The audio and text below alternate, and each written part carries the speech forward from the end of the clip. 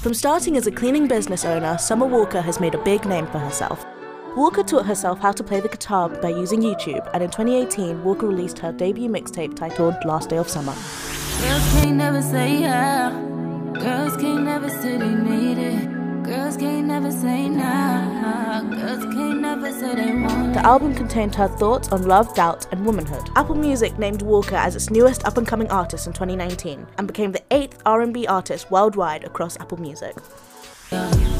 So won't you say my name, say my name.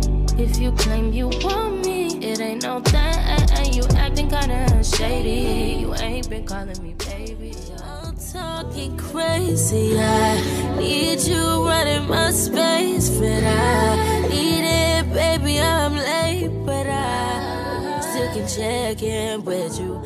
She was the recipient for Best New Artist at the 2019 Soul Train Music Awards, and in 2021 she broke her previous record for largest streaming debut week for a female R&B artist, with her sophomore album Still Over It joining Taylor Swift as one of only 2 female artists that hold 18 songs on the Billboard charts.